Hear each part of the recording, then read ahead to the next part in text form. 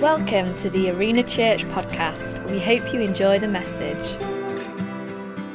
Rachel's word a minute ago, that this short message is exactly where I need to land this morning, where we need to land. So, are you ready for the title? Here we go. Get off your butts. B-U-T-S. I can be honest with you this morning because God is speaking to me about this. I don't believe that this is a space filler message. I believe it's needed for all of us. Can I also say this is not a message about serving, although it does include that. But it is one about excuses, about insecurity, and sometimes even our comfort. Aren't we so thankful that Rachel got off her butt in both ways and did something about it in that amazing country? So, before I go any further, there are times in life, and you know this, where we just don't feel like it. There are times where all we want is a bit of a pity party. There are times where all we need is just a good moan. And how can I say this? Ask my wife. I'm a typical British moaner at heart, and that is a British thing, of course, never mind an American thing. But, and that's where this message is going today. Life is hard, and it's okay not to be okay. There are difficult seasons, there are difficult times. There's sometimes come because of poor decisions that have been made on your behalf, and sometimes because of poor decisions we've made, or simply because we live in a fallen world. And in the middle of that, it is okay to not be okay. And can I encourage you, if you are not okay this morning, don't struggle alone. We have people here whose job it is this morning on the prayer point to make sure that you are okay. Do not leave this room without going over to the prayer point and get prayer. Get someone to help you with whatever you are going through. You don't need to struggle alone. You don't. If you've been a Christian longer than 2 hours, you'll know that just because you're a Christian doesn't mean that everything will be hunky-dory. In fact, Jesus himself knew this, and that's why he said in John 16, verse 33, on the screens, in this world you will have, not you might have, or sometimes you will have. You will have trouble, but take heart. I have overcome the world. So let me introduce you to a man named Paul. Paul, like some of us in here, hopefully in our past, didn't like Christians. In fact, he persecuted them. He put them in prison. And sometimes, in fact, he was even involved in a murder of one of these Christians. And Paul, like many of you know, on his way to threaten and perhaps kill more Christians, had an experience on the road to Damascus. He dramatically repented. He turned his life around. We sang about it this morning in that first song. Pick me up, he turned me around. He was heading this way, and he met Jesus, and he started heading another way. That is all that repenting means. And he turned towards Jesus, and then started to live a life for Christ rather than against Christ. Now, Paul, because of the choices that he made to follow Christ, came up against lots of persecution. Not only was he a Christ follower, but actually he was a bit of a hypocrite because he was now following the very thing that he used to persecute. So that added more persecution to his life. Hear me right when I say this. Paul had a big but. He tells us the kind of but he had in his life. In 2 Corinthians, it says this. I have been in prison more frequently, been flogged more severely, and been exposed to death again and again. 5 times I received the 40 lashes minus 1. 3 times I was beaten with rods. Once I was pelted with stones. 3 times I was shipwrecked. I spent a night and a day in the open sea. I have been constantly on the move, been in danger from rivers, in danger from bandits, in danger from my fellow Jews, in danger from Gentiles, in danger in the city, in danger in the country, in danger at sea, and in danger from false believers. I have labored and toiled and have often gone without sleep. I have known hunger and thirst and have often gone without food. I have been cold and naked. And beside everything else, I face daily the pressures of my concern for all the churches. Paul had a big but. Any one of these things could have thrown any one of us off track. Yet he endured all of them. And here we are sometimes thinking we have it hard because we can't get what we want, because someone's been unkind to us at work because we're a Christian, because we've got to go out of our comfortable and warm houses a few nights a week to go and help serve someone else towards Jesus. Dare I even say it, because we have to get up early on a Sunday morning and come to church. We have to repent, turn from this mindset. We get to. We can see the lives that are being turned around. Paul got off his butt. Like Rachel, he got off his butt. This is what he wrote in Romans 5. He says, we can rejoice too when we run into problems and trials, for we know that they help us develop endurance.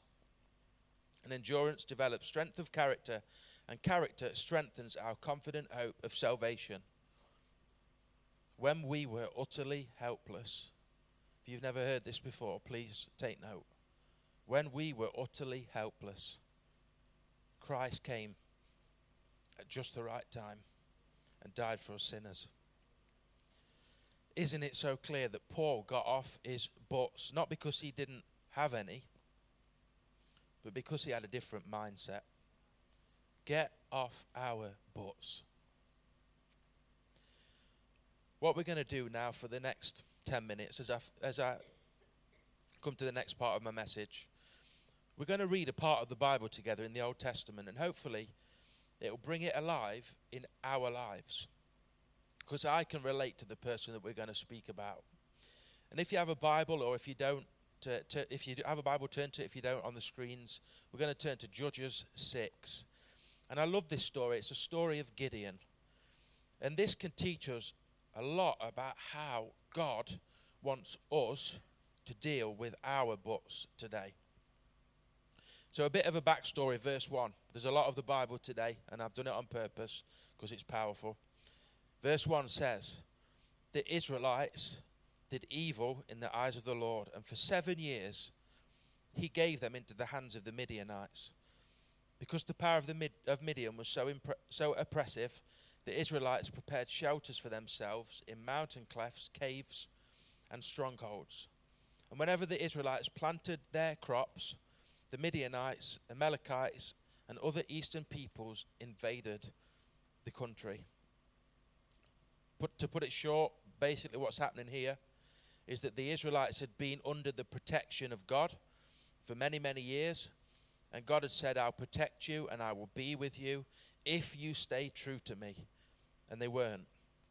They were starting to turn away from him, turn towards other things, rebelling against God, trusting in themselves, doing things their own way instead of God's. So God removed this protection from them. God didn't cause all this rubbish to happen to them, but he allowed it to for a reason, to humble them and bring them back to himself. Doesn't this sound like what is happening today in our worlds? We are relying on ourselves way too much. We are relying on our knowledge. We are relying on our own money, our own health, our own politicians. The list could go on. Where we should be relying on God. And this is the promise of God if we rely on him and turn to him. 2 Chronicles 7:14. If my people, that's all of us, we are called by his name, we'll humble ourselves and pray and seek my face and repent, turn from their wicked ways. Then I will hear from heaven and I'll forgive their sin and I will heal their land. Isn't that amazing?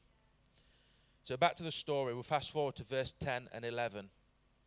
It says this, I told you, this is God speaking, I am the Lord your God, You must not worship the gods of the Amorites in those whose land you live.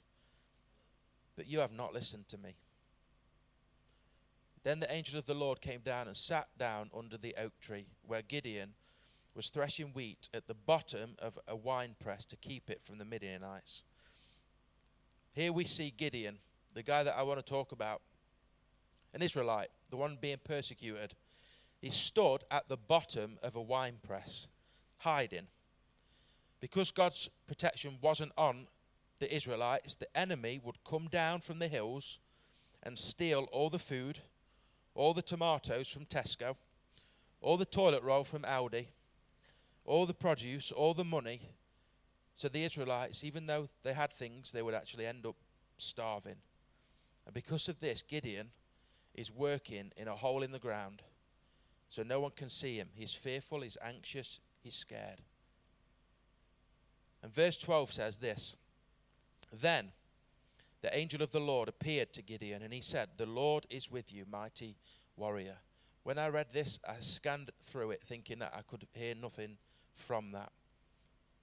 But actually, I took a moment to pause. Again, remember, he's working in fear anyway. He's doing something in secret. He's hoping no one can see or hear him. And then out of nowhere, there's an angel sat at the top of the hole that he is sitting on.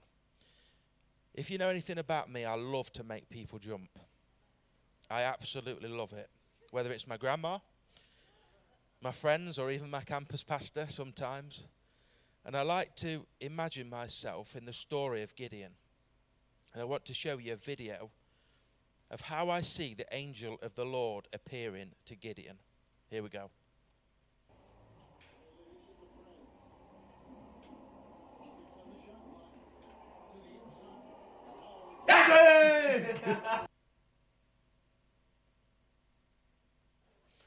Isaac Thorpe is on the front there. There he is.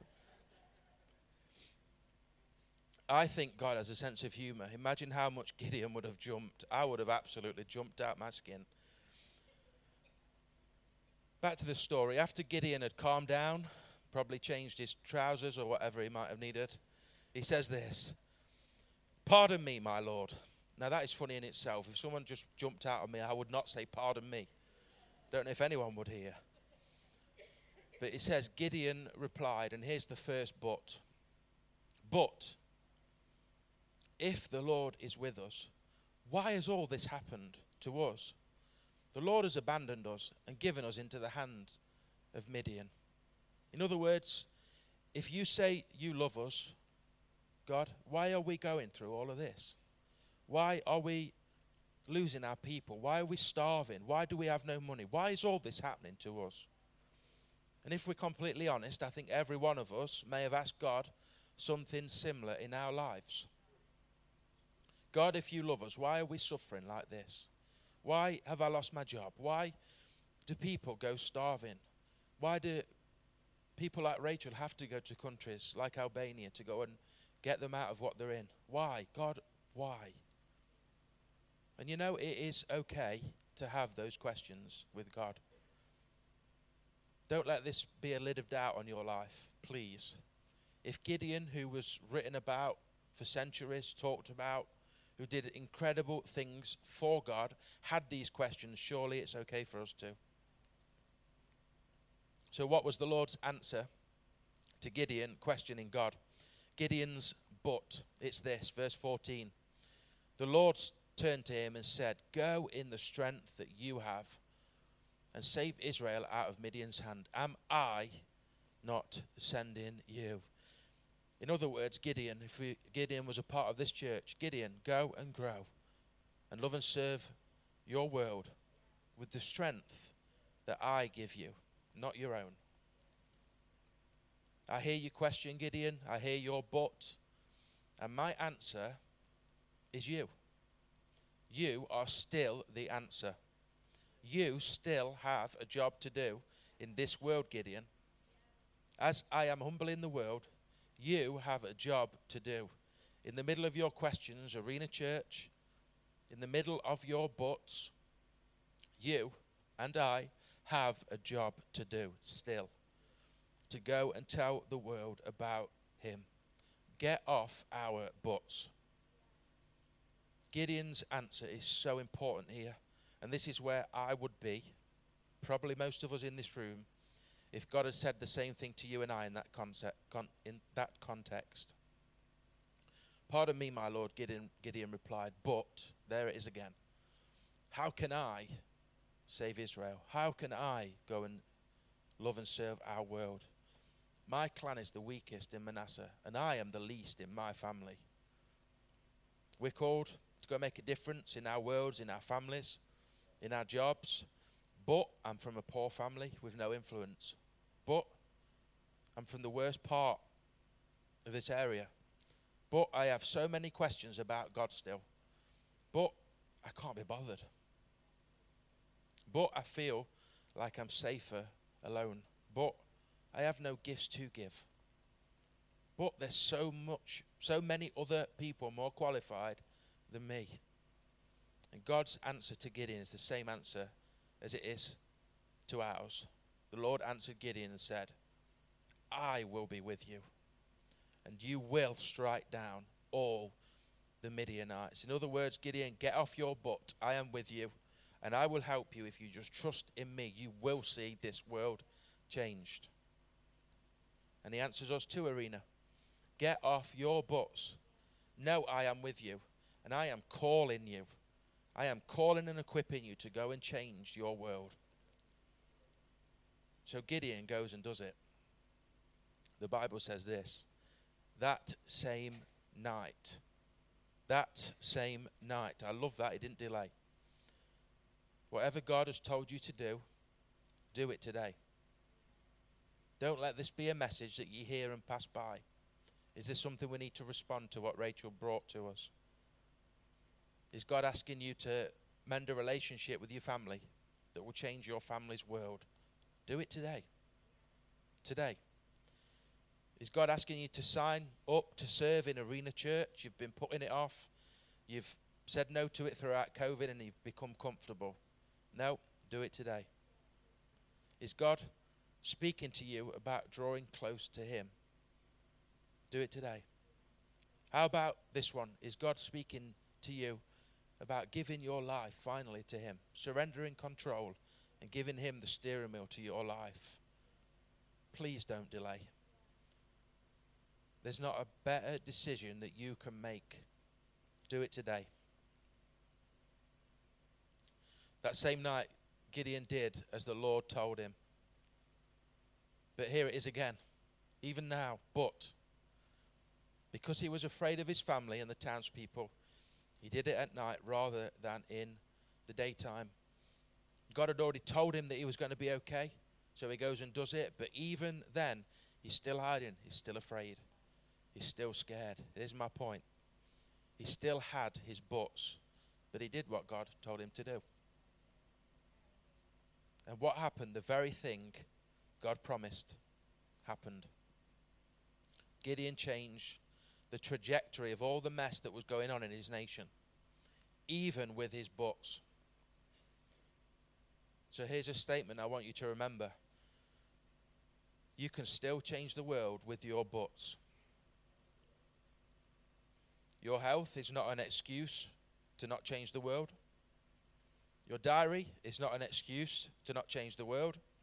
Yes, you may want to complete Netflix, but that is not going to change the world. Your children, this is so important, and I cannot please stress this as a new father, please. Your children are not stopping you changing the world. Don't use them as an excuse. Your dogs, your cats, your pets, they are no excuse for you not changing the world. Your comfort that you may have picked up during COVID, it is no excuse to not change the world. I can be as direct as this because God is speaking to me about it. There may be buts, but Gideon showed us that we can change the world with our buts, with them. Get off your buts. In 1834, I was going to say, Phil, can you remember that? But then I thought, I don't know. Oh, no. Oh, dear. Think before you speak, Jono. In 1834, there was a man born with the name Charles Spurgeon. By 1855, when he was 22 years old, he had a church numbering more than 20,000 in London. He was impacting so many people with his words, with his writing, with his life. On the outside, it looked like he had it all together. But what was happening on the inside, and you can read about this, it's amazing. Mentally, he was in pain. So much so that today he would almost certainly be diagnosed as clinically depressed. It would hit him so intensely, and he was often treated with medication and therapy. Then from the age of 33, physical pain, not just mental pain, but physical pain, became a large and constant feature of life for him. He suffered from a burning kidney disease, as well as gout, rheumatism, and neuritis. The pain was excruciating. This man could have said, God, you've called me to these people, but I'm depressed. But I feel sorry for myself. But why me, Lord? I can't even stand up to preach. He couldn't even stand up to the end of his life. Surely you can choose someone else other than me. And in all this, Spurgeon believed that God had a good purpose in all of his buts. And because of that, these are his words. He felt he had become a better prepared and more compassionate pastor. The mindset that he had was incredible. He got off his butts. And by the end of his life, he had preached the gospel to more than 10 million people, right until his dying breath. What I'm trying to say, as I'm sure you understand, is that having buts, we all have them, it's normal. But it's a choice, it's a mindset to get off them. And I want every one of us today to make that choice to get off our butts, our questions, and dare I say, even our comfortable lives, and to go and make a huge difference in this world that so desperately needs Jesus, now more than ever. And what will happen as we do? If we all get off these butts with the help of Jesus, we can see a pandemic of hope spreading from our lives into our worlds, into our towns, into our cities, into our surrounding areas, and even into the world. As we get off our butts. Arena Church, please remember, like Gideon, like Paul, you have a job to do. You are made on purpose, and you are made for a purpose. You are not here just to take up space. You are not here to just sit on a nice, comfortable red seat in this building. And that purpose that we are made for is not for ourselves. It's not to elevate ourselves. It's not to bring honor and glory to ourselves. It is to bring honor and glory to God and for the good of other people. Now it's time to get off our butts and go and grow and love and serve our world. We can all be world changers. Having your butts is actually a sign that God will use you. God wants to use you because his power is made perfect when we're weak. The Bible is full to the brim of called Jesus followers who had butts. So why are we any different? Get off your butts. Let's pray.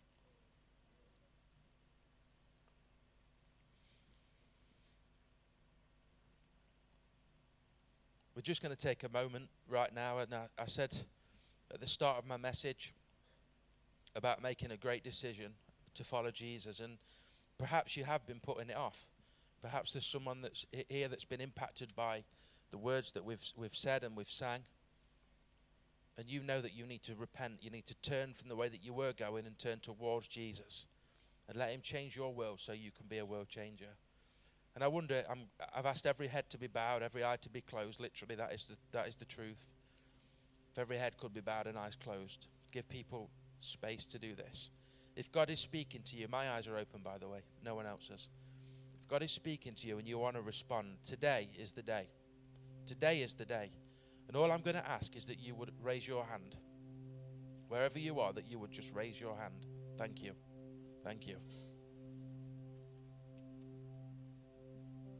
Thank you. You can put your hands down. So God, I thank you for these people that have not delayed, like Gideon.